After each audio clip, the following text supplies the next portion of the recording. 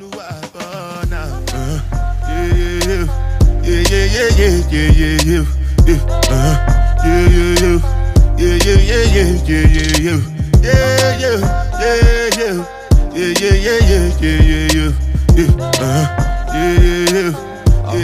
to the second episode of Interviews with Drew. I'm your host, Drew, and to my left, we got the one and only Benji. Thank you for joining me, man. Of course, man. It's great to have you here. We were already having a full-blown conversation. Right, we went to Sway. We went to mad different things, sure.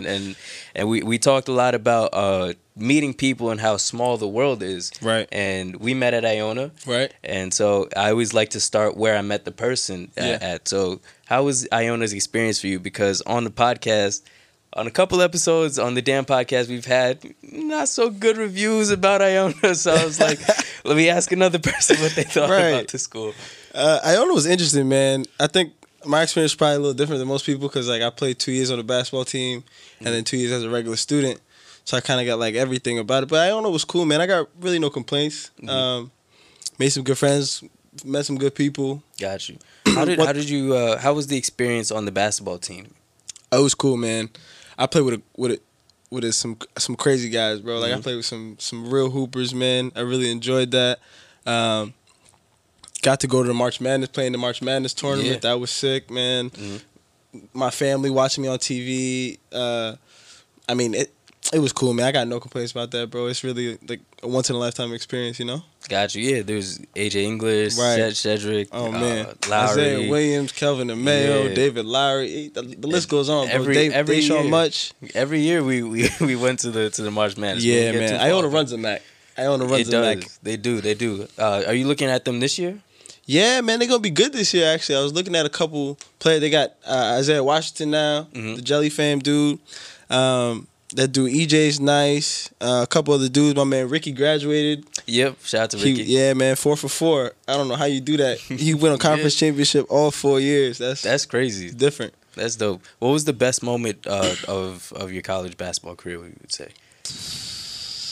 Definitely the end. I mean, going to that March Madness tournament, we played in the Denver Nuggets arena, and the way the March Madness tournament works is that if you buy a ticket for that day, especially in the first round, you get to watch all the games for that day, right? So the arena's packed, sold out every game because everybody's watching more than one game, right?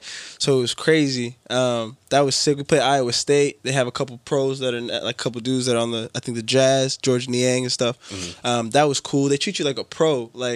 You get to the locker room, your name is there. They got they had this table full of I was about to say all the food. Any fruit, any energy drink, anything you could think of. They got a bunch of stuff waiting for you in the locker. As soon as you get to the hotel, your name's on the bed. It was crazy. Damn. And at the end, I hit a 3, which was sick. From my foot was damn near on the logo, which was dope. Damn. You hit a Dame Lillard 3. I see. Yeah, it was at the end of the game. I didn't play much or whatnot, but it went in, so I was hyped, man. But it was a good time, man. That was probably the craziest thing ever, bro. That's dope, man. That's something that not everybody gets to experience. For sure. Even if you don't go to the pros, at least for sure. Going to, like you said, going to the March Madness tournament, right? Seeing all that, experience all that must be crazy. Yeah, man. You must have not wanted to come back to campus. Listen, man, it was crazy. Food, all that. Yeah. It was a good experience, man. No complaints. Let me stay here. So you did that, and you were a mass comm major as well, right? Yeah. Yep. You. What led you into mass comm? I mean, most freshman, sophomore, the thing you like to say to yourself is, I'm a good people person. You know what I mean? That's what people say, right? I'm a good people person. Mass comm is that, but a lot more, right? So that was interesting to me. The idea of media and that digital space always intrigued me, so I always wanted to get into that. And Iona had a good mass comm sector, you know what I mean? They had a good mass comm section, and so a couple of my friends were in the classes, and one thing led to another, and there I was like, mass comm it is. Yeah, that happened to me too. It was I had to take one more class, and then friends were in that class, and were like, yeah, just join, take it. And that's how it goes, man. I lucked out with Miss Cosby. Right. God bless Miss Cosby. I still, the wow. Greatest teacher. Come on, man. Yeah, man, she was amazing. I still actually messaged her, when I first got into the workforce, I spoke to her, and she referred me to somebody else, and just through LinkedIn and stuff, and Miss Cosby is amazing. She just had a book that came out too. Yeah, I saw it. Yeah. Shout out to Miss Cosby. Shout out to Miss Cosby. Shout out to Miss Cosby. But teachers like that definitely play a big part on students and what you become. Because I'm like, maybe if I had a different teacher, then I wouldn't be here. I wouldn't be doing mass comm and everything 100%. Like that. Because I was originally a psychology major. And then after sophomore year, I was like, I'm really digging mass comm. I had taken more mass comm classes at that point than psychology. Right. So I was like, originally I was gonna minor in it, but then I was like, you know what? Let me just switch and go full blown mass comm. 100%, bro. 100%. It lucked out with the internships and everything like that. So yeah, where are you working now though? You said that you were in the workforce. Yeah, so I'm working at a company called eMarketer. It's a digital marketing research firm. It's pretty cool. We're actually merging with Business Insider, so they're about to become one company. It was cool, man. Got the job. I'm not even gonna sit here and lie to you off pure luck. Like in the sense that I was sitting on my couch at home, and they reached out to me via LinkedIn, and I didn't take it seriously at first. Cause I was in Switzerland at the time, and I was like, I didn't know whether I wanted to live, because my parents live over there, and I didn't know whether I wanted to live in Europe or come back to the States after college graduate. I was kind of in that limbo space. And my dad was pressing me like, what are you going to do? What are you going to do? And I was like, I don't know. And I just messaged back on LinkedIn, and one thing led to another. I literally did an interview on FaceTime. I toured the office on FaceTime. I had been there. I flew back to the States on Saturday and started work that Monday. Where'd you stay? I had to stay like different places, man. Like, cause I had a couple homies that are still in New York. You know what I mean? So I stayed around, and it was chill, man. It was a good time, bro. I mean, that's dope. I got no complaints. I had a girlfriend at the time. I was staying with her as well. And so yeah, man, it was clutch. I mean, I just had to. It was one of those things where I was like, all right, I'm out. I'm moving. That's dope. That's one of the reasons why I wanted to start this, because everybody has a story. 100%. That's like a movie in itself, where it's flew that Saturday, and boom, Monday I'm starting to work. That's kind of like my philosophy though, right? Like, you can't be scared of those kind of things. Like Will Smith once said, like something along the lines of like, the best things in life come at the opposite end of fear. You know, so like I like embrace the uncertainty, and here I am. I was like, it worked out perfectly. Yeah, that's definitely true. And one thing that I said is try to be proactive, not reactive. Like, if you want it, just go get it. Like, just try your hardest and try to reach that. Right. So you mentioned that your parents live in Switzerland. So all 4 years through Iona, they lived in Switzerland. Yeah, we go back every summer. Nice. So how is that kind of vibe? Because I lived at home. Right. So I saw my parents every day, and I was like, when do I move out? Yeah. So how did that feel? Cause did you go to school in Switzerland originally? Yeah. So I did part of high school in Switzerland. I did some time in Florida at a basketball academy, which was cool too. So I actually moved out of the house a lot earlier than most. Yeah. Because my parents were in Switzerland the entire time. So it was interesting, man. It forced me to kind of grow up a little bit faster. Definitely. The biggest plus on my life, and it's still the biggest plus on my life, is my older brother, Joseph, who's currently living in Bali. That guy's a free soul, man. Wow. If you ever get to meet him, he's the type that makes you want to drop everything and become like super zen and just go out. You know what I mean? That's all him, man. That's all his vibe. But he's the man, bro. Kudos to him for you know, all that kind of stuff. But yeah, he kind of helped me guide through a lot. He went to Iona as well, so we overlapped about 2 years. Okay. And he went to the school in Florida with me as well. So I did all that with my older brother. I'm one of four, so it was like us two, and then the next two did their own thing. All brothers? Yeah, all brothers. No sisters. God bless my mom. I don't know how she did it, but she did it. Here we are.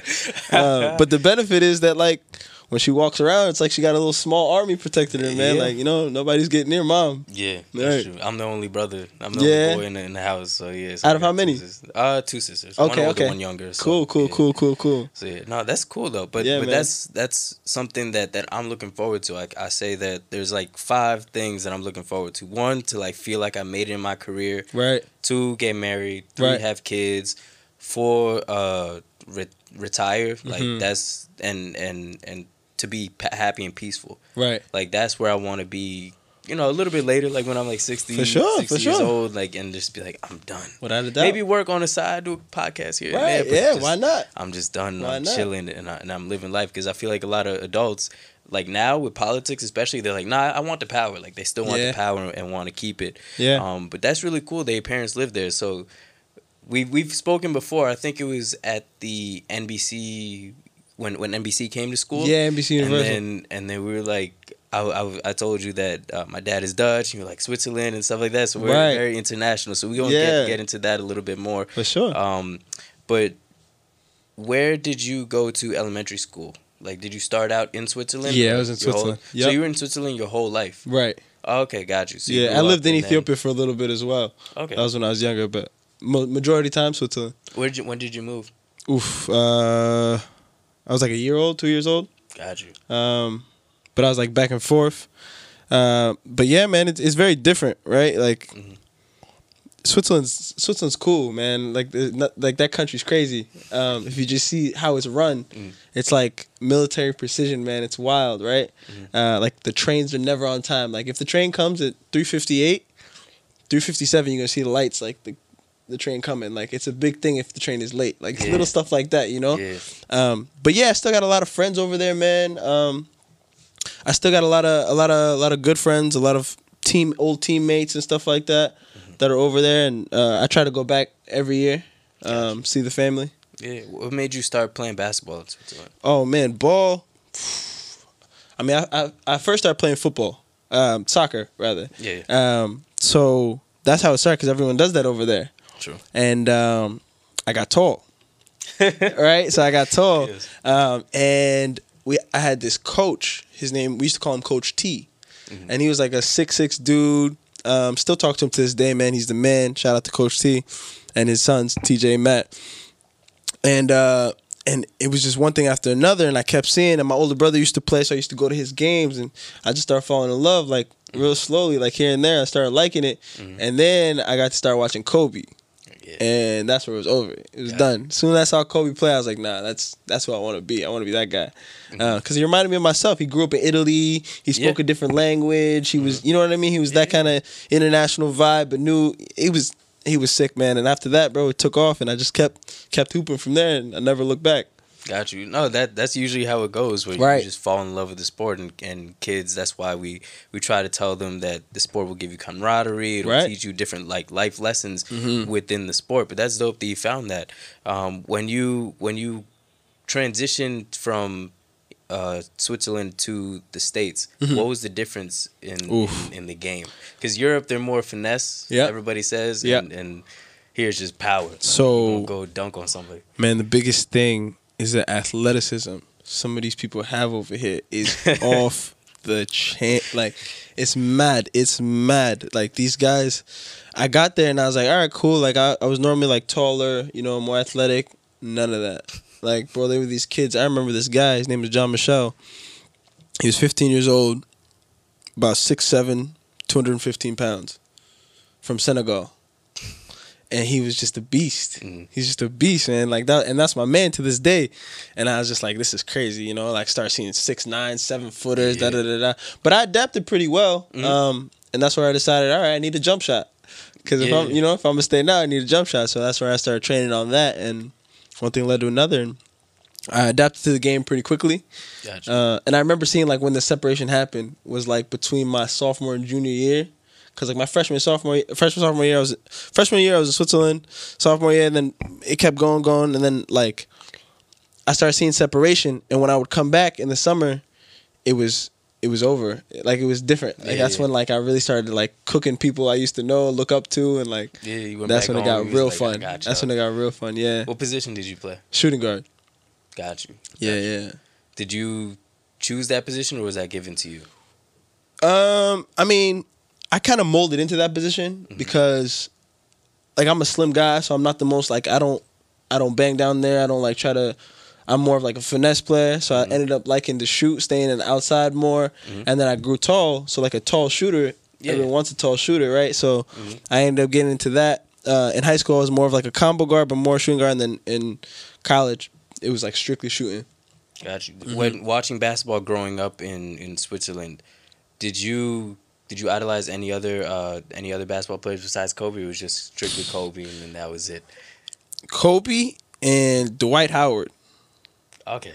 I don't know why, but his Orlando days, I was like, yo, this guy's I was going to say Tracy McGrady. Tracy McGrady. My older brother liked Tracy McGrady. Okay. But I don't know what it was. It was Dwight Howard. I think it was maybe after that Superman dunk and all that kind of stuff, all that hoopla. I was like, dude, this guy's sick. Mm-hmm. This guy's a beast. You know, I know I can't play like him, but I like how he plays. Mm-hmm. So it was him, Kobe, and then Dwight Howard, and then obviously now the third came LeBron. When Kobe was in the league, I didn't like LeBron. I was like, yo, Kobe's better. Da, da, da, da. As soon as Kobe retired, I was like, yo, this LeBron's the GOAT. I was about to say, well, who is better now? Okay. Nah, LeBron's the GOAT. LeBron's all time? All time. Over Jordan? Period. Yo, Dom. Period. We'll have this conversation later. I mean, period. Like, there's no... Got you. To me, there's no debate. That's what I be saying. Yeah, there's no debate, man. LeBron's son gonna be in the NBA. You can't be Michael Jordan, have bad genes, like literally, and your son is terrible. And LeBron gonna be, mark my words, LeBron gonna be the first person to have 30,000 points, 10,000 rebounds, 10,000 assists. You think so? Gonna be the first guy. How do you think he's gonna do this year? Did you see that preseason game? I saw clips of it. Bro, my God, it's gonna be. I saw clips of it. It's gonna be the Lakers. The Lakers are back, man, and I've been a Laker fan forever. I was a Kobe fan, so I became a Laker fan by default. And I just want to say this to everyone that's on the bandwagon now. If you weren't with us when Robert Sacre was our center and Tariq Black and all of them, that starting lineup, don't rock with us now. Like, don't come over now. We don't want you. Every Golden State fan before they got on the players. We don't want you now. No. Stay over there. Got you. My mom was a Laker fan, so then I was like, I just grew up a Laker fan. That's dope. But I always idolized Allen Iverson. Yeah. Because I was always shorter, so I was like, man. You go, man. You That's go my guy. Right. Speaking of parents, did your parents always support you throughout football? And we're going to use the correct term. Football and basketball? Football. Yeah. You know, my parents didn't play sports. Mm-hmm. They really didn't know much about sports. Mm-hmm. My mother would support because we went, because we were playing, so she just wanted to be with us. Mm-hmm. My dad, on the other hand, really didn't know anything about the sport until we started playing, and then he started studying. Mm-hmm. He's one of those dads. Like, he started studying. He said, okay. He started watching Michael Jordan. He started watching Kobe. These are the things they do. Yeah. This is what y'all should be doing. He would wake us up. My dad is a very serious guy. Anybody that has Nigerian parents know they're very, you get me? Mm-hmm. So we wake up in the morning 6:45 every day. Mm-hmm. Either on the weekdays 6:45 every day, get ready for school, boom, boom, boom, make your bed, all that. On the weekend 6:45 every day, we get up, go on like bike rides for maybe a couple hours, go to the park, you know what I mean, work out. Like, that's how my dad was. Like, he was like, if you're gonna do something, you're gonna do it correctly. Yeah. You get me? Like, that's his mentality. He grew up poor. He grew up very, very poor, so he didn't take anything for granted. So he made sure that we didn't. So yeah, my dad was supporting that sense, man. But when it comes to like basketball terms and all this like other stuff, he knows nothing about none of that. He knows about hard work. But he knows nothing about like the NBA. Okay. Nah, he doesn't know much about that. You know, that's kind of like my parents a little bit. Like the opposite, because I played hockey and my dad, he played a little bit because he's Dutch. So in the Netherlands, they played outside skating and things like that. My mom from Cameroon knew nothing about the sport, but me playing it every day, going, she drove me. Even in Canada, she had her own hair salon. Like, she would close up, bring me to school, bring me here, and stuff like that. She learned it, and then she started to fall in love with it too. So that's interesting to say that. And also Lewis Hamilton. F1 racer. Man. His dad, they would build the cars together. Just everybody would have the nice new cars, and then they show up, they have the rickety car, and everybody's like, what? And then he whoop everybody ass. They like, okay, he's different. That's it. It's great to have Lewis parents. Hamilton was crazy, man. It's great to have parents support you like that. You said that all your brothers play basketball as well, or no? 3 out of the 4 of us. 3 out of the 4? The third one, the one that's right under me, Michael, plays football. Okay. And he's playing at St. Francis, Brooklyn. Okay, nice. So he's actually close to me. The other 2 are far. So, like I said, my older brother's in Bali, and the youngest one's in Florida. Basketball? He's a basketball player. Same school you went to? Yeah. It's kind of like a family affair down there. Like, it makes sense. Honestly, all four of us went there. Yeah, it's a legacy thing. And like I like the owner. Impact Basketball is the name of the academy. And so so he's down there doing his thing, man. Both of my little brothers are absolutely doing their thing, absolutely killing it, man. That's dope. So when it comes to soccer, who's your favorite? Oof. This is an ongoing debate, man. I'm not gonna sit here and lie to you. Lionel Messi takes the cake. Messi, okay. Lionel Messi takes the cake, dude. This guy's unreal. Yeah. Unreal. It's magical to watch him play. It is. Yeah, he's a sick player, man. Every time the World Cup comes on, everybody's talking about. He's in every commercial. He's It's Lionel, man. I mean, don't get me CR7. Cristiano's nice, bro, but Lionel, different. Got you. What do you think about what's this called? Neymar. Neymar's good, man. He's a killer. You know, the guy has moves for days. Skilled, both feet. He can do it all. Pass, shoot. Anybody growing up that you idolize? Growing up, I mean, so I'm Nigerian, so I like the Nigerian Eagles. So I was a big Kanu fan or Kocha fan. If anybody knows who they are, they're killer players. But yeah, I mean, Messi was that guy for me, bro. Messi was that guy I used to watch, and I still remember I was so hyped. There's this Turkish Airlines commercial, and it's Messi and Kobe in the same commercial. Yeah. I went nuts. Yeah. I went nuts. I said, I'm flying Turkish Airlines when I get older. I went nuts. It's mad, bro. You got to support it right here. Yeah, man. That's funny. For me, it would probably be Robin. Okay. Because the speed. I remember when they played in the finals against Spain. He passed somebody. Man. I was like, what? Yeah, I was like, the defender had no chance, and I was like, this guy's great, but he's just fragile. Right. So he kept getting injured and hurt. Yeah. And like a couple, 2 World Cups that I believe we should have. At least one should have went to the finals. Yeah. Because it was penalty kicks, and then the other one it was the final, obviously, and then he just missed every shot, and my dad was like, we just don't win. Yeah, we get all the way, and then can't do it. But the Netherlands was always good coming up. Netherlands always had a good Van Persie, Snyder, Coit. Oh man, they had a good squad, man. Yeah, they had a good squad. Hopefully, we're kind of like in a rebuilding stage. Yeah, so the young guys are coming up. Yeah, hopefully we get that for sure. So going back to one thing about Iona, what was your favorite part throughout your whole stay besides basketball? I would say. Crazy how you gotta think about it, right? Iona, man.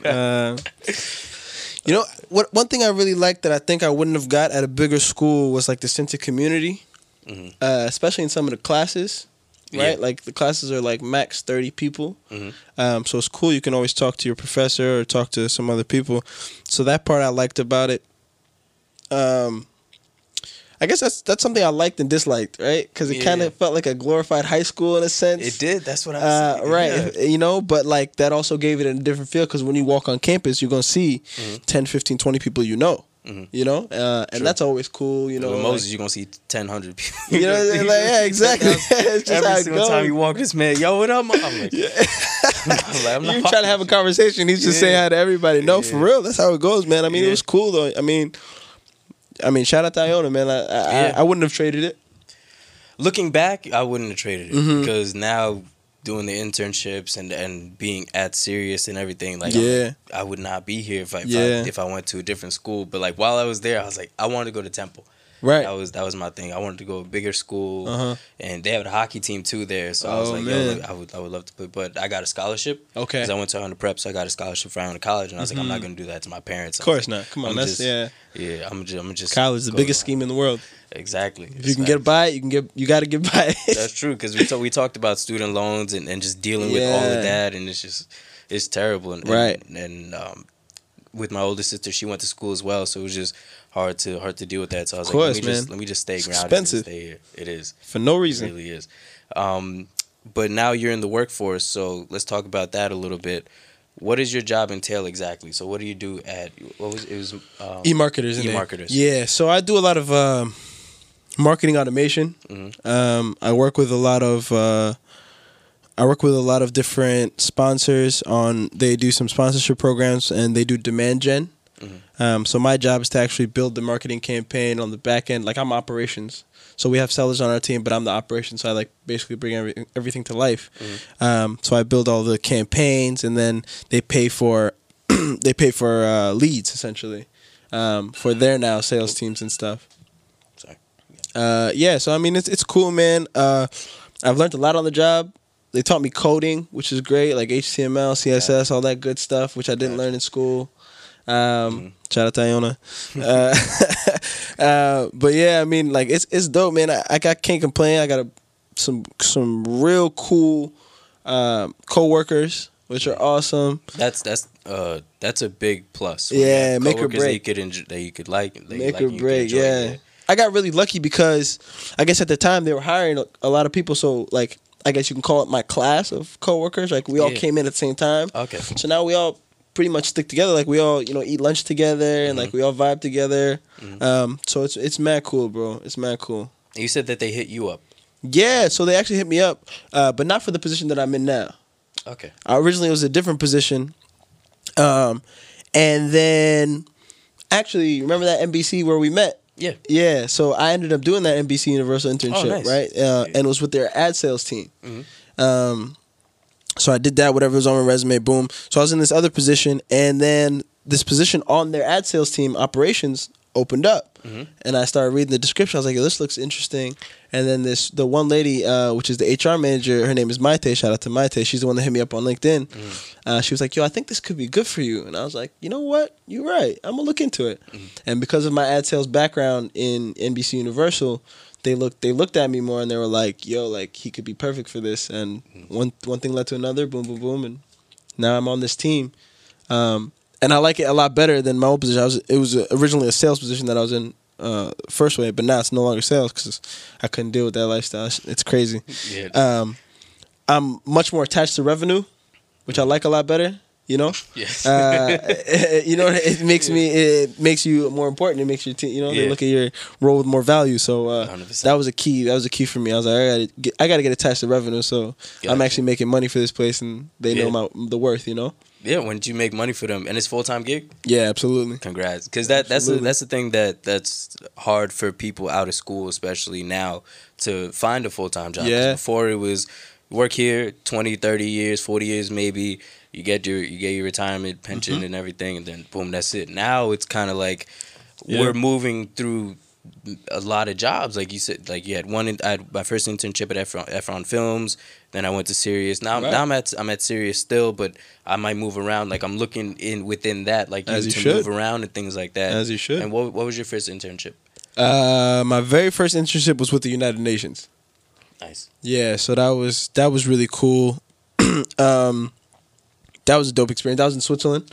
Okay. That was cool. I got to speak at like the 35th Human Rights Council, in front of like the High Council and all that. That was a dope experience. It gave me like public speaking skills and all that kind of good stuff. Then after that was NBC Universal. Okay. Worked with them for a while, and then after that I had graduated. When did you get the first internship? My junior year. Oh, okay, because I got summer my junior year. Like senior year actually. It was the last semester of senior year, and then the serious one was this summer. So like I had one more class that I had to take, and then without that class I wouldn't have been able to intern. So that was like a blessing right there. Crazy how that worked. My mom was like, "Oh my God, you have one more class," and I'm like, "No, this is perfect. Thank God I have one more." Right. So this boosted me because I would have been still working at a store probably. For sure. The same store that I was working at. So thank God for that. It's crazy how the world works, man. The universe is crazy, man. It is. It's unreal. What advice would you give to students right now who are seniors, like in terms of looking for jobs and looking for positions? Because Kate Pierce, who I saw this morning, she's actually interning at Sirius right now. And Demergis, he worked there, so he's pushing, but not everybody gets the luxury of getting NBC, Sirius, and things like that. So what would you say would be like some steps to getting a full-time job? One thing that was like passed over my head when I was there, like I heard it, but I didn't take it seriously. LinkedIn is your best friend. It is your best friend. Like, listen, that thing does so much. If you go on there, like even now, same thing I tell. Like I've been on like with my company. I went to like Rutgers, and I was like one of those career fair people. It was weird being on the other side, And like they were telling us like, what's one thing you would tell people? And I kept telling people, man, keep your LinkedIn updated, keep it relevant, post content. And, like, don't be afraid to message people. Like, that's what it's meant for. Yeah. You know what I mean? Like, if you find an organization that you want to be a part of, go message people. Go find what you're interested in. Find people that are in there. Because you can find anyone on there. You know what I mean? And go in there and don't be afraid to be like, hey, I would love to take you for coffee. True. and let me just chat you up for. Yeah. Let me just chat you up for 15 minutes if you have it. You know, if That's you don't, underrated. it's cool. Let me just get an email. Just like that, like a connection I made literally through LinkedIn was the now ex-president of the NBA G League, Malcolm Turner. Damn. His wife worked at the company I work for, and she was leaving. Oh, okay. Right, and I was like, man, I know this is your husband. Like, I would love to just chat him up. Yeah. And she was like, yeah, you know, like message him, and like, so I connected with him on LinkedIn. I connected with a couple other people that he knew. So he knew he would see my name pop up here and there. And then that's when this was before I talked to his wife, and I was like, and then I talked to his wife, and then I got on the phone with him, chatted him up, took him out, you know, for just a quick coffee, and got some good insight from him, man. And that would be sick. Like, ultimately, my dream, I'd love to work for the NBA. I'd love to do that eventually. So I'm gonna see how I'm gonna get there. Got you. No, that's definitely a thing that's becoming more and more relevant. Right. Because originally I was like, LinkedIn, like, okay, cool. Like I'm gonna just have my resume and then that's it. But then even just searching through jobs on there, it was a little bit easier.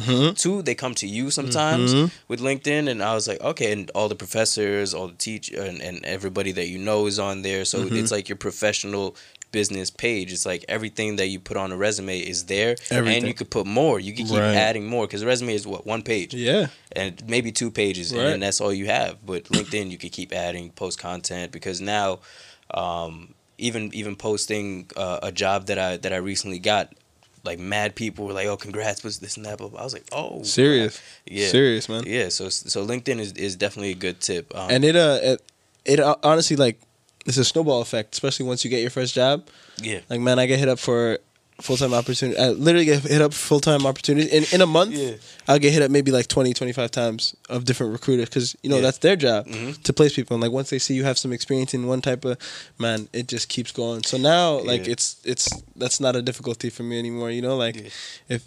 You know, I'd be mad. I'd be like, "Yo, where were y'all at when I was?" That's what you start thinking, right? But I mean, I guess I see it from their perspective though, because you didn't know what I could do beforehand. Exactly. I was just a college graduate. Yeah. Now I'm no longer a college graduate. Got a year under my belt. Man, I can't tell you how many recruiters hit me up all the time. It's crazy. No, now they see exactly what you could do, and they're like, oh, okay, now we could see where to utilize and where to put them, because before that you have no currency. Yeah, exactly. It's a good way of putting it. You have no currency. You can't make them money, or they don't think you can. Right. They don't know your abilities and your skills and stuff like that. Right. So it's like sports. Like if you don't play high school basketball, you're not playing college. Right. If you don't play this, you're not playing that. Yeah. So that's definitely a good thing. Except they're changing that now. If you don't play college, you can get to the league. LaMelo Ball. That's true. Right, man. Which I'm hyped for. Do you think he will get to the league? Absolutely. Because LiAngelo ain't. No, LiAngelo, you know, he needs to get healthy. He might get a shot. I liked him. I actually liked him more than most people gave him credit for. I think he's a pretty good basketball player. I love the Ball family, like their whole thing. I think it's dope. I think their dad is a marketing genius. 100%. Lonzo, the guy's nice. I wish he was never traded.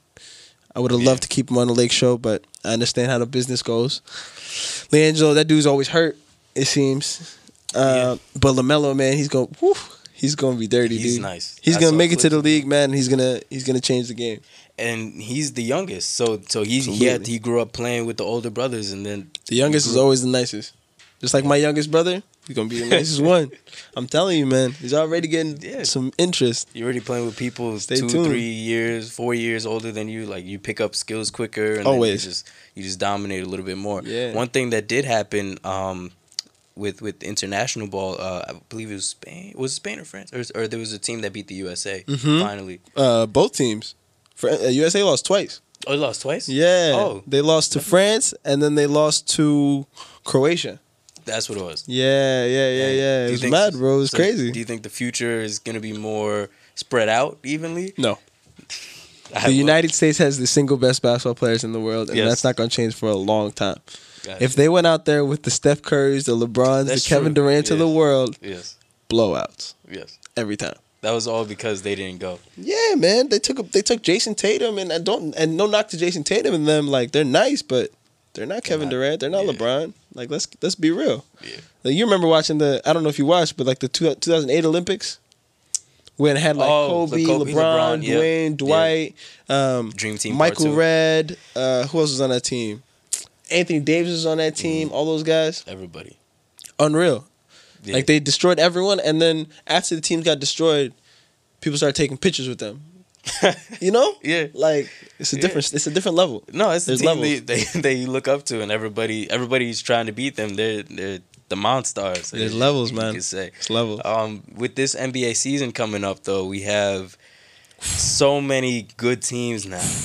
Clippers, Kawhi Leonard, Paul Man. George, Lakers, LeBron James, Anthony Davis, Brooklyn, Kyrie Irving, and Kevin Durant. Yeah, man. What do you think is gonna happen? Ooh, I don't know. Like I feel like this is the first year you can finally say I don't know. Right. And I am like, I haven't been this excited for an NBA season in a long time. Mm-hmm. In a long time, bro. And I'm just so hyped. I'm more hyped than anything that my Lakers are good again. But like, Nice. I'm also hyped to see the competition. Like the Rockets, we didn't even mention them. Like, James Harden. You see, Russell that's what Westbrook. happens. Like, Yeah. there's so many good teams. Yeah. Like, it's really crazy, and like I can't wait for it. Like I literally just bought NBA League Pass the other day Nice. for the first time ever. Really? So I was like, I Nice. can't miss any of these games. True. You know what I'm saying? Like It's I gonna be can't. I'm fire. not gonna miss it. 'Cause that's all I don't really watch TV, Me neither. but I watch sports. Yeah. But yeah, man, I can't wait. No, that's true because my parents they went away they went to Africa for my aunt's wedding, so it was just me and my older sister. Nice. They took my little sister. We touched that TV one time. Bro. Yeah, Between the two, yeah, it was just dude. like, We all got the phones and stuff now, so we don't even. exactly. But NBA's live, sports are live, so that's the only way you can watch it. I mean, you can watch it later, but by then you already know everything that happened Come on and now. stuff. And it's like Twitter it's too and, late. and that. Twitter rules It's over. everything for you. It's over. It's over. With the East, we forgot Philly, Philly. Boston. Yeah. Who else is good in the East? I call it Milwaukee. Yes, with Giannis. Yeah, the Greek That- freak. Nigerian freak. Niger boy. So with all that, I mean, Kevin Durant is still injured. Yeah. That we know. So who do you think Yeah. is going to come out in the East? Do you think it's going to be the Bucks again? No, Philly. Philly, I really? got Philly, man. I got Big Joel Embiid. Really? Yeah, It's been like the third rebrand. Yeah, I know, but now they picked up Al Horford. Yes. Tobias is gonna be able to play a lot better. Now that Jimmy Butler's gone. Mhm. I'm not saying that they're a better team without Jimmy Butler. I'm just saying Tobias is not gonna get more touches and play like he was on the Clippers. Oh, I And forgot. Yeah. Oh my yeah, God. he was a left. killer on the Clippers, man. He was Jesus. he was bucket. They were bad, Yeah. but he was getting buckets. So many trades. Yeah, man. It's crazy. It's crazy how that happens. Actually, funny story about Joel Embiid. When I was in Florida, I went to a camp, and so it was this like exposure camp. So there was a bunch of college coaches and stuff. And this big ass skinny 7-footer walks in, and it's Joel Embiid, but he wasn't Joel Embiid at the time, and he spoke no English, and he's from Cameroon, so he Yep. speaks French. So Yep. I'm the only dude that speaks French at this camp. So they put him on my team. So it's me and Joel Embiid and a couple other guys, a couple other dudes that I had seen like on the circuit, on the EYBL circuit and whatnot. And bro, at the time, like all the scouts were there to see him because I guess they saw the potential. I hadn't heard of him yet, but they saw the potential. And I remember he was just talking. He was like, "Yeah, bro." Like he's telling me all this stuff in French. He's like, "Yeah, man. Like this country's weird. Like you know what I mean? Like da da da da da." He's talking all this stuff, and I'm just trying to explain to him like, "Nah, do this." And on the court, we play good. We win a bunch of games because he's big. He's mad strong. He's mad agile, and he can shoot a little bit. And he's killing, bro. He's just eating people alive, bro. I threw this man a lob. I just tossed it. I didn't even look. I just threw it. He just went up and got it one hand. Boom, dunked it. I'm like, this is ridiculous, you know? And we're all in high school, so at the time, it's just like, this is crazy.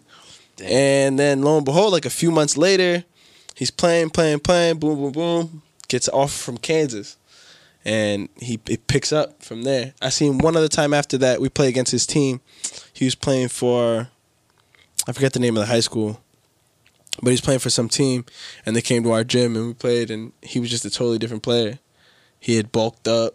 He was more confident in his moves. Yeah. He was just dunking stuff, talking a little bit of smack here and there. I'm like, He bro. learned English. I was like, yo, how you learn English so fast? He's like, bro, I just watch TV, listen to rap songs, boom, boom, boom.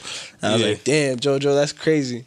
Yeah. And then after that, he just took off. I didn't speak to him again and nothing like that. I never saw him after that, but Gotcha. lo and behold, now you see him. He's Yeah, an now he's in all-star. the He's NBA. starring in the See, league, man. Making Look what I hella, got here. Look what I got. Come hella on, play buckets, next bro. time. Yeah, I mean, if I ever see him again, hopefully he remembers me, bro. But I know, Who knows, man? That's one thing. A lot of people they'll remember you for, even if you think they don't. Like, yeah, it's true. I mean, but you helped them with yeah, but I'm not even the type to hit him up or anything like that, or like if I hit him up now, there's no way he'd respond. I'm sure he gets a million messages and nothing. I never got his number or nothing like that, but. That was just, I guess that's my claim to fame. You can call it. You get me? Yeah, but maybe if you hit up one of the owner of the G League, or the guy who ran the G League, hit him up, be like, hey, you got tickets. That's true. Philly's Who knows, man? Who knows? It's a small world, bro. Yeah, it definitely is a small world, like you were saying. Yeah, man. One of the times I had you on Instagram, and on Instagram I do a song of the day. Yeah. And I played a Benny song. Mm-hmm. And I mean to tag the artist. That's funny. You did do that one time. I remember. I was like, "What is the it?" Artist, because I didn't know his Instagram, and I thought I was following him already. I was like, "Oh, it's Benny Art." Yeah. And it said, and usually artists and celebrities, they put real. Right. That's true. That's true. And then I was like, "Oh, it's just him." Right. And then it went to you, and I was like, "Oh, wait, what?" And then you liked it. I was like, I just liked it, and I was like, "All right, cool." No doubt. Maybe he's just showing me the song. Actually, that's how I got put onto your song of the day thing. To be honest. Got you. Because then I started paying attention to it because like. The other day you had Yeah by Burna Boy on there, which is all time for me. Facts. All time. Like that song, bro, all time for me. Burna's one of my favorite artists. Yeah. I'm sure we're gonna get into music, but Burna's one of my favorites, and like that's what put on it. So now I pay attention to it, to be honest. So you gained yourself a fan, to be honest. I'm not even gonna lie to you, man. Yeah, for real. DM random people. For real, bro. DM anybody. And just tag people. Who knows, man? You never know, dog. Yeah. I mean, you gained a fan through me, for sure. No, that's even with my articles, like I make sure I tag the person, and one of the people who I did it for, like he actually responded. So like we've actually been talking, going back and forth. That's dope. His song, shout out to Jay Howell. His song is number 25 on the R&B charts right now. So shout out to him. What? He's doing his thing, man. That's mad. And that's why I did that, because I don't want to always go for the top celeb. They're not, like we said with Joel Embiid. They're not going to respond. Right. So going to people who maybe have not made it yet, but they're on their way and they're doing well. They're definitely more likely to respond doing that. But yeah, we could definitely get into music. For sure. So I've kind of had a theme every day. Monday, Tuesday, Wednesday, Thursday, Friday, throughout the whole week. Monday's Motivation Monday. I've had Nipsey up there last week. Of course, rest in peace to Nipsey. Right. Rest in power. Today's Talk Your Shit Tuesday, so that'd be like the grittiest rap that I could find. Pop Smoke. Pop Smoke. or something that really speaks to people. My mom always said this thing, Wallahi. Wallahi, yeah. I was like, what the hell does that mean? so then I searched it up, and then I wanted to incorporate that, and I was like, for Wednesday, and I was like, oh, Wallahi Wednesday. Okay. I like that, bro. Let me do that. That's so now from now on, I'm gonna post African artists, African musicians, and even some grime artists. Because they're from, a lot of them are originally from Africa or of African background. Yeah, man. So I was gonna do that. Throwback Thursday, Freestyle Friday, and Soca Saturday. Shout out to Caribbean people out there. And Soul Sundays. That's just whatever makes you feel good. Mainly R&B, Al Green and stuff like that. But thank you for actually now for sure, bro. I'm telling you, definitely got a fan in me, bro. I'm gonna keep my eye on that for sure. And after that, after the podcast, I actually wanted you to choose a song for tomorrow. Okay, all right. So I can do that for sure. For sure. So, Burna Boy, man. He's taking over everything. He's a killer, man. He's a killer, bro.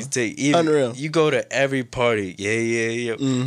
Everybody. That shit shuts everything. They don't even play the rest of the song. They're like, that's it. Yeah, bro. And it gets everybody turned. I mean, it's an unreal vibe. My little brother put me on. My little brother Emmanuel put me on, or Manny, as he likes to go by now. That's my middle name. Shout out to That's your middle name? Yeah, shout out to Manny. But yeah, man, we call him E-Man. That's what I call him, but I guess his friends call him Manny now. But yeah, man, he put me on to that song, and I fell in love with Burna after that song. Listened to that album, Outside. The whole album, crazy. Like the first song on there is More Life, unreal. He was actually on Drake's More Life album.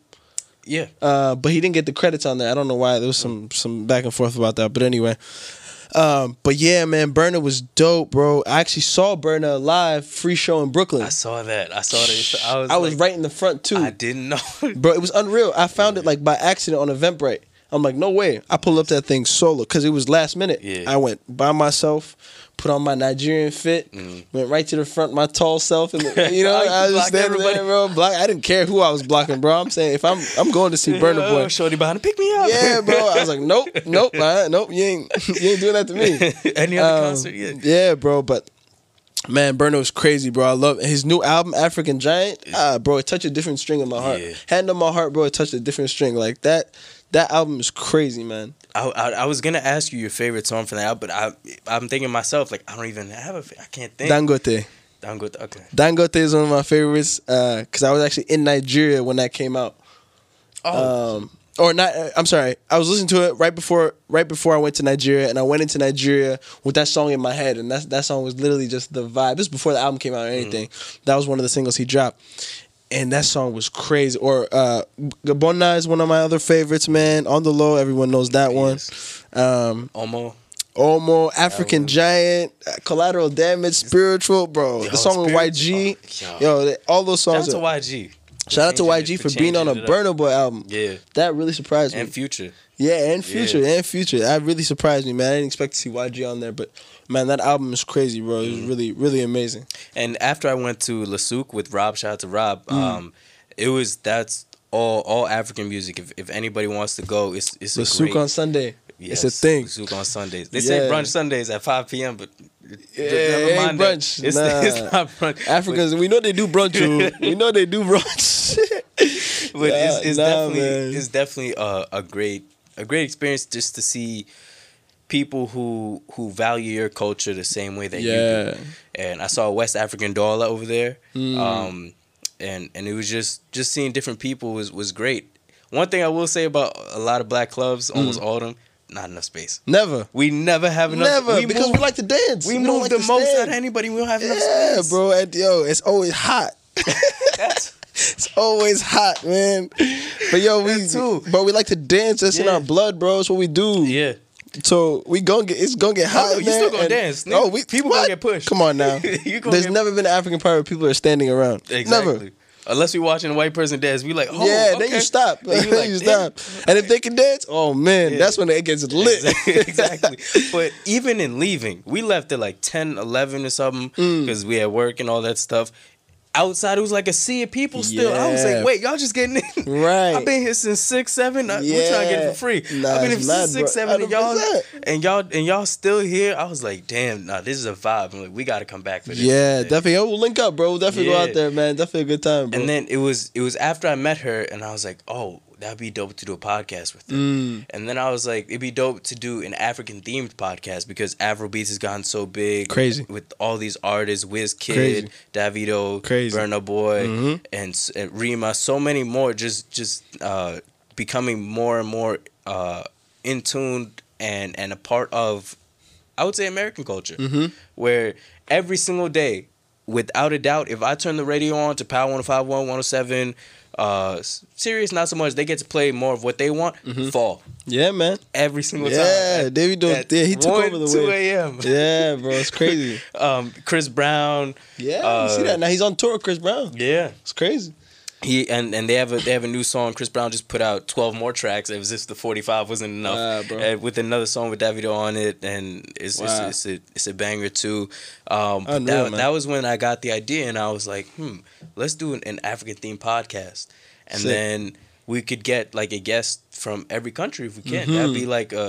That'd be something cool to try to get one from every country and not repeat. That's a tough one to do. But I would think like once a month. Like and then we get there and we sit down, we get their story because I'm like I said, I met West African Doll. I met Clifford Owusu. I met him like 3 times. Sure. One, I was walking home from my internship and I was like, oh, it's Clifford right here. Wow, I said, what's up? We like the video. I love the videos. The whole family watched it, of course. That's crazy. Second time was at 760 rooftop. I just saw him and I was waiting for him to dance. He ain't danced. He's probably tired. He probably tired after dancing at home and everything.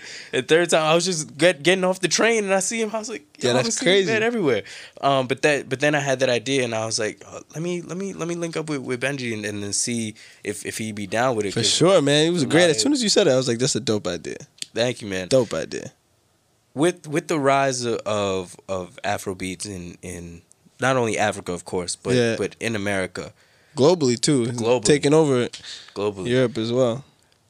Do you think that one day we could reach a level where it's okay to go outside and just be free, just be I'm African, I'm here, because there's a lot of notions that Africans hate Americans, Americans hate Africans, and it's just like what I'm like I've never personally encountered like Black Americans who hate Africans and African people who hate Americans. Right. I've personally never encountered that. Yeah. So every time I hear it, I'm like, what? Okay. Yeah. I mean, I'm not even gonna sit here and lie to you, bro. I remember when it wasn't cool to be African. Yeah. And I remember, and it's been in the last maybe 2-3 years. I've seen a shift. You get me? Yeah. And like I don't have an accent or nothing, bro. But like it's pretty crazy because I grew up speaking English and French at the same time, and learning both in school at the same time. So like there's no accent with either language.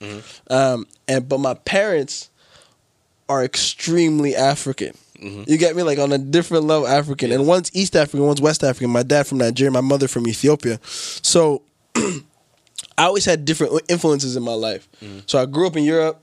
I have East and West Africa in my household. And then I have this American influence through the basketball and like going over there and stuff like that. So it's really all of it, meshed combined, which I found interesting. So I always got to, and growing up in Switzerland, I went to an international school. So I got to see a lot of different cultures. And I got acclimated to a lot of different cultures very young. Yeah. Right. So like the idea of like how like I guess Black Americans will call Africans like African booty scratcher and nothing like that. Yeah. I've never been called that in my life, and I only knew that through like lyrics and songs. Like somebody would say something, and I was like, oh, I didn't get it. I didn't even know it was into. I was like, what? I don't know. Yeah, social media. Right. Michael Blackson. Yeah, Michael Blackson. That dude's crazy. Yes. That man's funny. Yes. But yeah, bro, I think we definitely gonna get there, man. It's been so much more accepted, bro. Now I tell people all the time, like, yeah, I'm half Nigerian, half Ethiopian, and like, it's crazy, like how the reaction has changed. It's unreal. Yeah. Unreal. And like, you see the craziest people that are into Afro beats, or Afrobeat rather, because Afrobeats is like a specific type of music. Yes. But so many people that you wouldn't even expect are into it. And I'm like, what? That's 100%. Crazy. Like, you know David, Burna Boy. Like, I remember I met this one girl from Italy. She knew more Afrobeat music than I did. I was like, what? Like, she was really on it. She knew the dances. She knew the shaku, all of it, bro. That's how people who unreal. When other people first started listening to hip hop, we were probably like, wait, you know this song? Yeah, man. That's how. And the clothes now it's becoming a huge thing. You get me? Like the shirts and all that. You see them even around Harlem, which is why I love living in Harlem. Got no complaints. I love living in Harlem.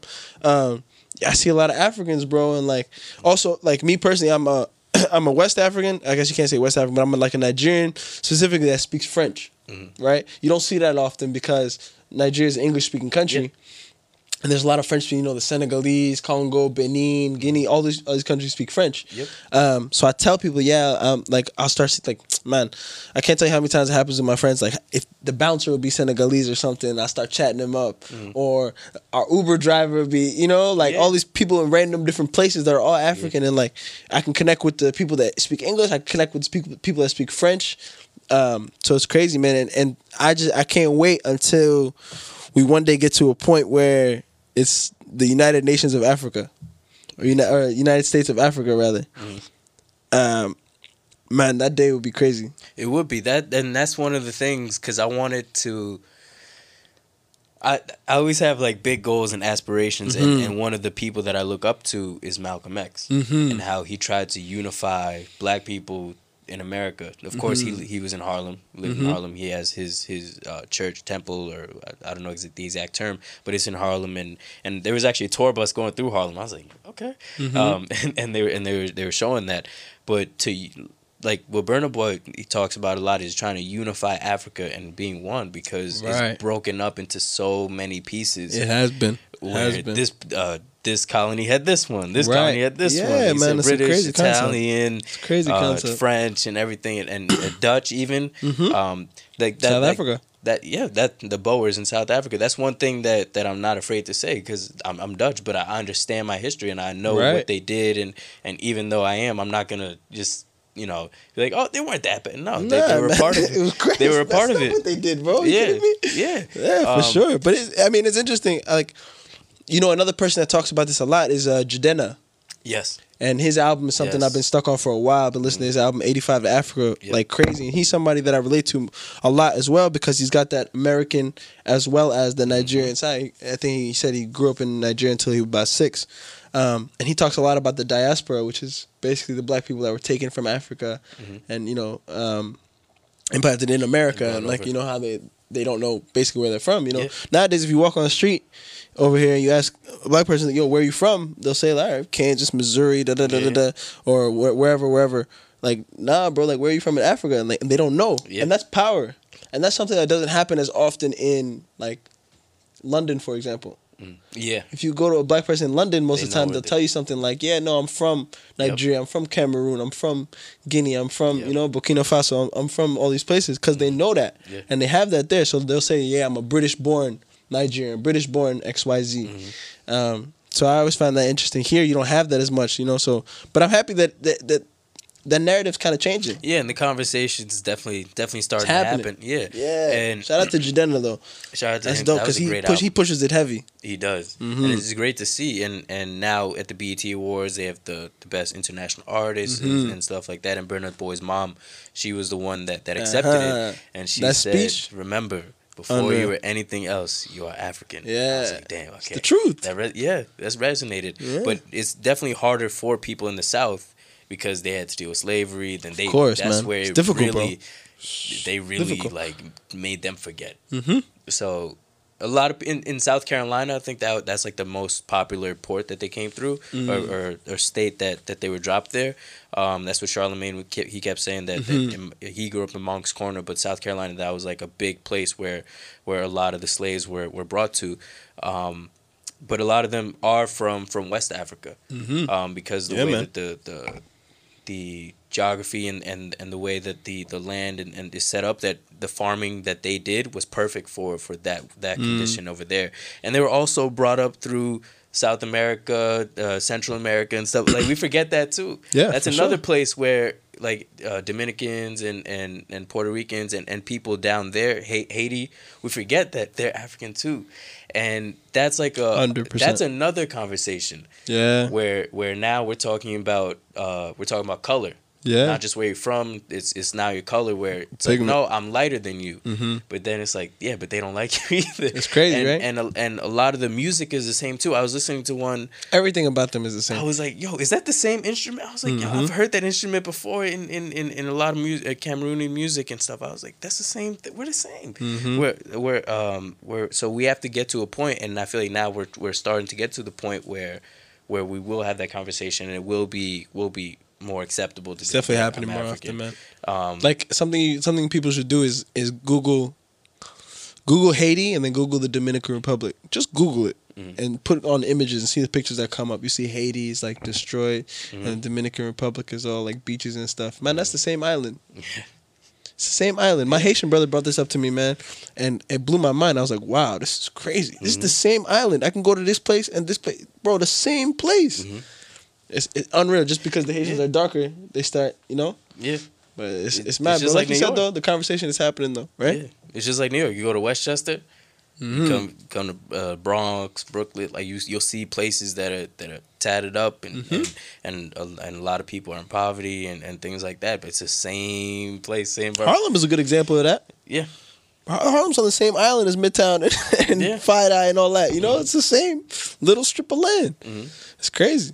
So growing up in Switzerland and being of Nigerian and Ethiopian descent, did you grow up with any? You said that you didn't have any friction between people, or? You know, I'm sure there was, but I didn't notice it as much because my parents did such a good job of like letting me know, like, yo, you're different. You know, and I also had 3 brothers. Yeah. So I've always had a hard time relating to people. Because of like all the stuff that like, you know, like Ethiopian, Nigerian, American, European, like all that stuff meshed together. Not a lot of people have those mixes. So I always had a hard time relating to a lot of people. So I was cool with being different. Like I was cool with it. Like, yeah, nah, I don't do that. Or like, that's not cool. I don't want to do that. I don't want to do this. I don't want to do that. That's cool with me. Like I wasn't really a conformer. All my brothers are like that. We're all kind of in our own lane. You know what I mean? Like, and we've come to accept that as well. Like, we had talk on the phone like all the time. Like, and I remember explaining to my little brother before he went to freshman year of college. He was like, I was like, bro, you're gonna realize that, like, nobody's really gonna be able to get you. Like, some of the perspectives you have is not gonna be shared. But I mean, in Switzerland it was cool because, like I said, I went to an international school. Yeah. So it was really, when I say international, I mean really international, man. You can name any country. I know somebody from there. Like, not literally, but like the majority of places. You know, if I want to go visit a country, I most likely have a friend that's either there or has a house there or something along those lines. Like, that's dope because that's something that Americans don't get. Yeah, like that's a lot true. of the people that are, especially in the Midwest and the South, like they don't get like, oh, let me go travel here to Italy for a week. But on you know, people from LA, people from New York and stuff, you're on the coast already, so it's a little bit easier. But also, like, you're just being in New York, you see so many different people. Yeah, New York is crazy. You come here and then you meet people from all over New York the world. is crazy. It's just like it's its own. I don't know if I could leave New York, to be honest. I might go to Cali for a little bit, just check out the vibe and stuff, but I don't know if I could ever live anywhere I told my else. friend because we had that conversation. He's like, yo, because one of his favorite artists is from Cali. He's like, I just want to move to Cali. He's like, but I don't want to leave New York. And I'm like, man. Just do 9 to 3, 9 months here, 3 months there. Right. When it gets cold here. Oh, man, it's getting cold now, and bro, I'm shivering, man. I don't like it, bro. I hate it. I hate it. I could deal with like the beginning of the fall when the leaves change colors. It looks nice. It looks hoodie weather is cool. Yeah. But after that, no, thank you. No, let me get out of here, man. Let me go to Cali, you, bro. Let me go back to Nigeria, Ethiopia, where it's nice and warm. Facts, man. Bro, I'm telling you, I don't like the cold. Me but to your point before about Americans not traveling, is I kind of see why, because I mean, man, this country's huge. People don't realize, people don't actually realize how big this country. Most people are like, oh, the coast, you know, Florida, and like they forget about this country is ginormous. I've been to like 10 states. You get what I'm saying? And you're not even, you're 1/5 of the way there. Yeah. You get me? And you've been to 10, you know, and like so, like if you want to go see mountains, you can get that here. You want to go see the ocean, you can get that here. You want to go see a giant lake, a giant forest, a giant, you know, you can get that all in this country. So you don't have to leave for anything other than a switch of culture. Yeah. And that scares people. 100%. A switch of culture scares people, you know, maybe a different language, different foods. That's really what scares people, you know. Spices. That'll do it to a lot of people right there. Like, oh no, that seasoning. Yeah, bro. What? Man. Oh, dog. I can't even, bro. Spice? I love spice. I can't even, bro. On everything. Everything. Almost and anything. Yo. It doesn't matter. It doesn't matter. Yo, crazy. That's one thing that I do appreciate about my father, because he is Dutch, but he worked in Africa like for years and years. I remember I had sardines in the house. I was like, oh, I just wanted to go eat it. And then I asked him, and I was like, oh, you want sardines? Like, yo, I lived off that for like a year, so I'm good, bro. I was like, oh, okay, my bad. That's dope. But he would like help save the animals and everything against poachers and things like that, which is another huge topic that we could get into in another podcast. For sure. But we were watching a documentary on it. And they showed like different countries and lines. He was like, "Oh yeah, you go there and there and there." And I was like, "How do you know this?" Right? And I was like, "Damn, what the fuck?" Because I knew he did. I knew he worked there, but like to the extent that he would see a map and he'd be like, "Yeah, that's there, that's there." Crazy. I went up there and I was like, "Okay." Crazy. And he's been to different places, different cultures, tried different foods, snake even. I was like, right, man. That's a little too far. But yeah, here it's just completely different. Like you said, you can get anything. You can go to New York, which is one of the biggest city in the world. You go to the middle, where, you know, if you want to have a farm, you could do that. To the West Coast, if you like the heat and stuff, even the South. So you could get a lot of stuff here. It's second. It's third. Is biggest country in the world? Yeah. Or second. Canada, I know Russia's bigger. By land, Russia, Canada. And it might be the U.S. or one of these countries. By land mass. China's large too. I don't know if it's big as. Definitely more people though. Yeah. What? And India.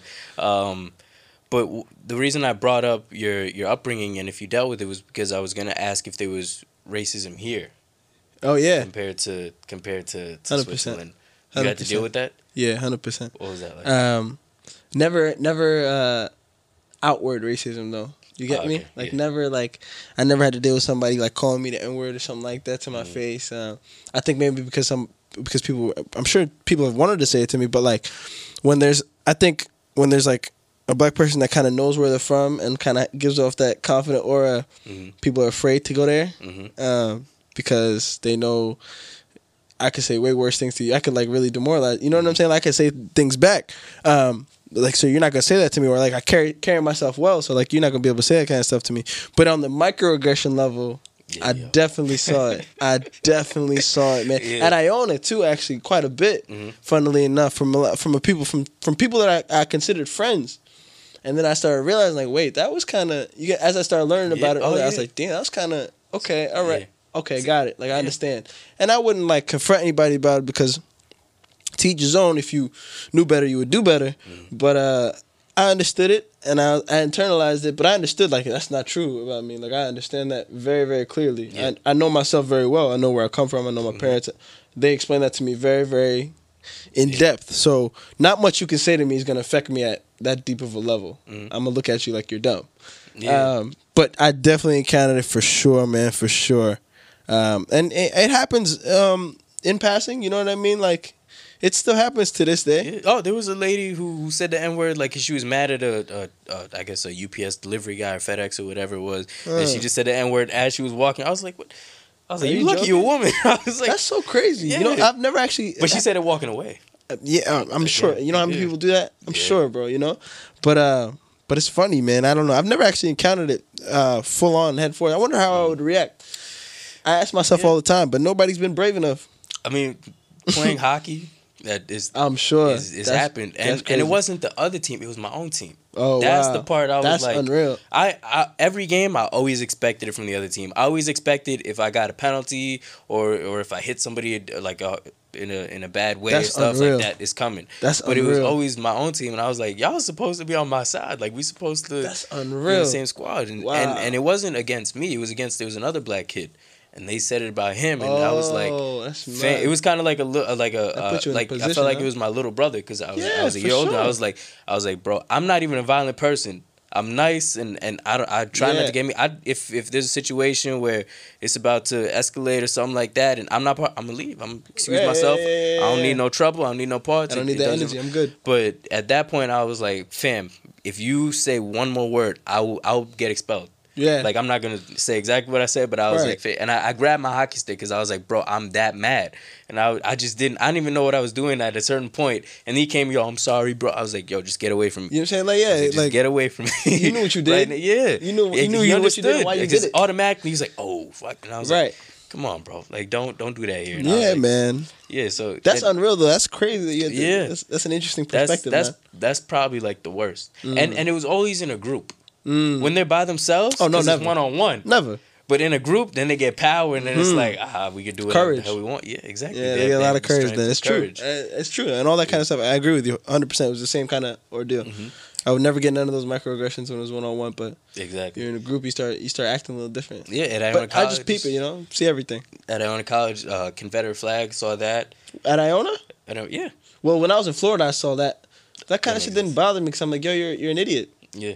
You know what I mean? Like, I guess it would bother me if they were like saying stuff to me directly, but I was just like, yo, you're a fool. Like, I think it bothered me a little bit more because I left when I was 3. So I was born in Ivory Coast. But family. You speaking French? Oui, je parle français. Ah, mon pote, c'est vrai, tu m'as dit ça. Ah, my G, okay. And so my whole family speaks French actually. And so, but all my family's in Cameroon. And so we left Cameroon when I was 3. Then we moved here. So basically, I grew up here. Like I didn't remember anything from because I was an infant at that time. Yeah, my mom, she was like the first week we were here, I was sick and stuff, but she didn't speak English at that point. Wow. So she didn't even know what to do, where to go. My dad works for UN, so he traveled, he was gone, and he's Dutch. He speaks Dutch, English, and French, and so he was gone, and she was like, "What do I do?" But so I grew up here, and then they ingrained that history in you, where they talk about Martin Luther King, they talk. Not really Malcolm X, actually. Martin Luther King and the racism and stuff like that. So that was like built in me. I was like, oh my God, I'm mad. And one thing that you said before was about fitting in, kind of.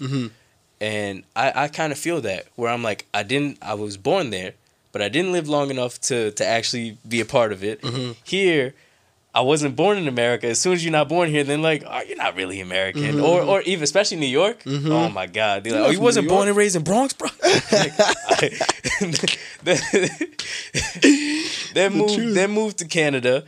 Canada was cool. I mean, I love Canada, man.